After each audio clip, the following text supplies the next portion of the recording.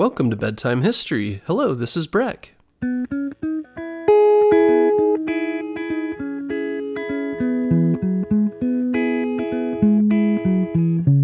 Guess what, parents? Bedtime History is now available on Storybutton. Storybutton is the easiest way to listen to our show without using screen devices like your phone or a tablet.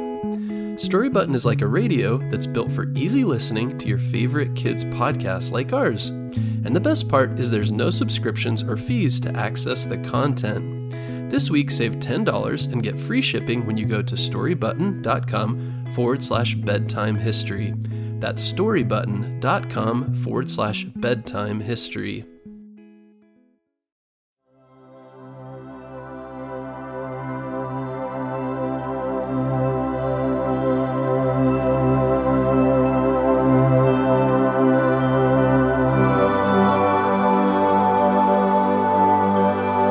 Close your eyes, spread your wings like a bird, and fly across the ocean to a land far, far away, a land of lights and music and dancing, a land filled with joyous people, beautiful art, and amazing sights.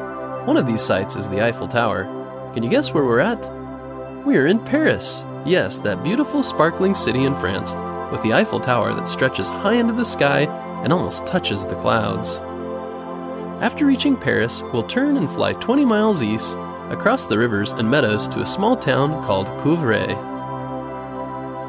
In Couvray lives a leatherworker named Simon René Braille and his wife Monique. The year is 1812. They have 4 children, 2 daughters and 2 sons. One of these sons is named Louis. Louis loves to play with his brother and sisters in their little stone house or the vineyards nearby. It's fun to play hide and seek or search for snakes and creepy crawlies. He also loves to spend time with his papa in his workshop. It smells of horses and leather and wood smoke. It's the perfect place for adventures, like crawling under Papa's workbench to hunt for monsters, or throwing wood in the fire-breathing dragon's mouth. Papa says it's not a dragon, it's just a wood stove. One day when Louis is 3, he climbs up a wooden bench and looks at his papa's tools. He picks one up. His papa warns him not to touch it, but then someone comes into the shop and Papa goes to talk to him. Louis picks up the sharp, pointy tool and pretends he is his papa. He jabs the tool into the leather, but it bounces up and hits him in the eye. Louis starts crying and Papa runs to him. He takes Louis to the house and calls the doctor. The doctor wraps Louis's eyes and tells him not to touch it, but they hurt a lot. And soon Louis cannot see at all. His world turns dark. He doesn't understand why he can't see when the bandages come off. What happened to the light? Why can't he see Mama and Papa and his brothers and sisters? He can hear them, but it feels like he's in a dark room with no windows or doors. He's very scared. When will I see again, he asks. His Mama and Papa say they don't know. But his parents are wise. They think of ways to help Louis. They teach him how to use a cane to walk. By waving it side to side when he walks, he won't bump into things. They teach him to count steps, to learn how many steps it takes to walk to the kitchen or the vineyard or Papa's shop. They also teach him echolocation. That means finding things by making sound and listening for the echo, like bats and dolphins do. Have you ever tried yelling in a tunnel or through a cardboard tube? They sound different, right? Louis learns how to understand these echoes and knows if he's walking by an open field or a tall house. It's easy to tell when he's walking by the river because of the gurgling sounds or the park because of the squawking ducks. But he misses seeing things, and he misses seeing the faces of his family. Some days he's very sad. But he decides to make a game of it. He listens very hard to the sounds around him. Swish, swish, the sound of fabric dragging on the cobblestone road. That's a woman with her long skirts going to the market. Clippity-clop, clippity-clop, every morning at dawn. That's someone delivering cheese and milk with their horse and wagon. Ding-ding, ding-ding, that's the best sound of all. That's Louis's friend on his new bike coming to take him for a ride. Louis's sisters help too. They make letters out of leather strips or straw tied together. His papa pounds nails into boards in the shape of letters. They teach him the letters of the alphabet by feel. At night, Louis plays dominoes with his mama. He feels and counts the little dots on the tiles and is very good at this game. The dot game will eventually change Louis's life. Louis keeps growing, but his eyes never see again. He goes to school and listens to the lessons.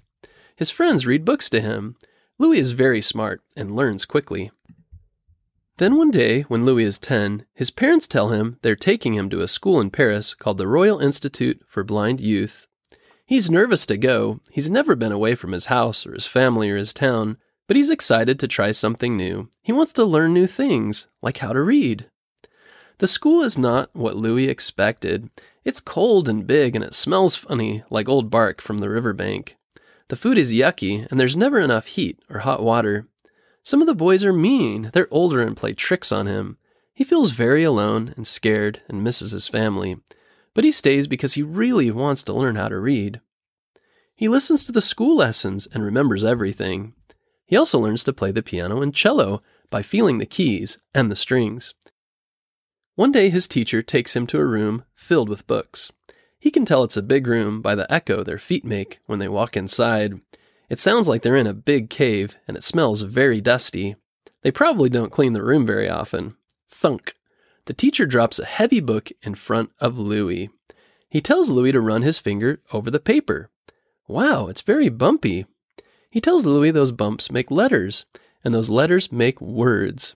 He teaches Louis how to read the bumps with his fingers. The bump language was invented by Captain Charles Barbier for soldiers on the battlefield. They can read these bumpy messages at night by feel without using a light.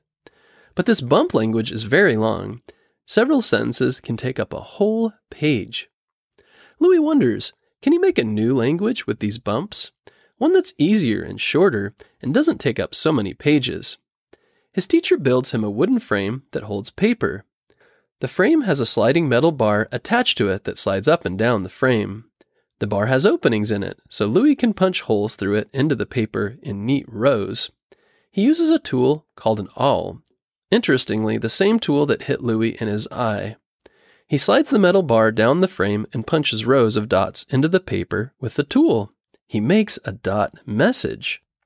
He can finally write and read without seeing. He practices for years with this frame and the awl until he is 15. Then one day he tells his teacher, "Read something to me." The teacher pulls a book from the shelf and starts reading aloud. Louis punches the paper in his frame with the awl. "I'll read it back to you," he says, and he reads every word perfectly while sliding his fingers over the bumps he punched on the page. He's created a new language from 6 dots. So how does this work? Well, imagine you have a domino. The number 6 on a domino tile is represented by 3 rows of dots. 2 dots on one line, 2 dots on a second line, and 2 on a third. By punching dots in different patterns, you create a code. Every pattern of dots is a different letter of the alphabet. Once you memorize the dots and the letters they represent, you can read and write the code. Pretty neat, huh? It's like reading a bunch of dominoes, but it's a language instead of a game. The domino game with Mom surely came in handy. After Louis graduated, he stayed at the school and became a teacher. He taught there for many years.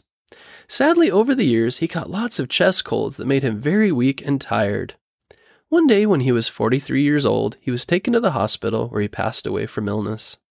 Louis lived a short life but was an amazing inventor, and by the early age of 15, he'd created a language called Braille, which is named after him.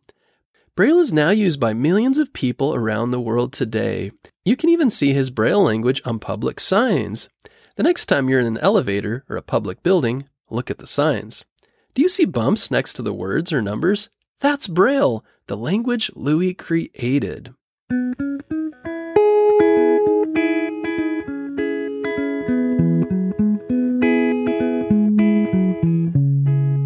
What do you think of Louis and his invention? Would you like to learn Braille and teach it to your friends? Look it up online. You could swap secret messages back and forth by writing lines or dots on paper. Louis was very brave. He could have stayed at home, afraid to go outside or explore the world around him. Instead, he was driven by a desire to learn and read. Because of his desires and perseverance, he accomplished great things at a very young age. With focus and determination, we can work through our obstacles and accomplish great things.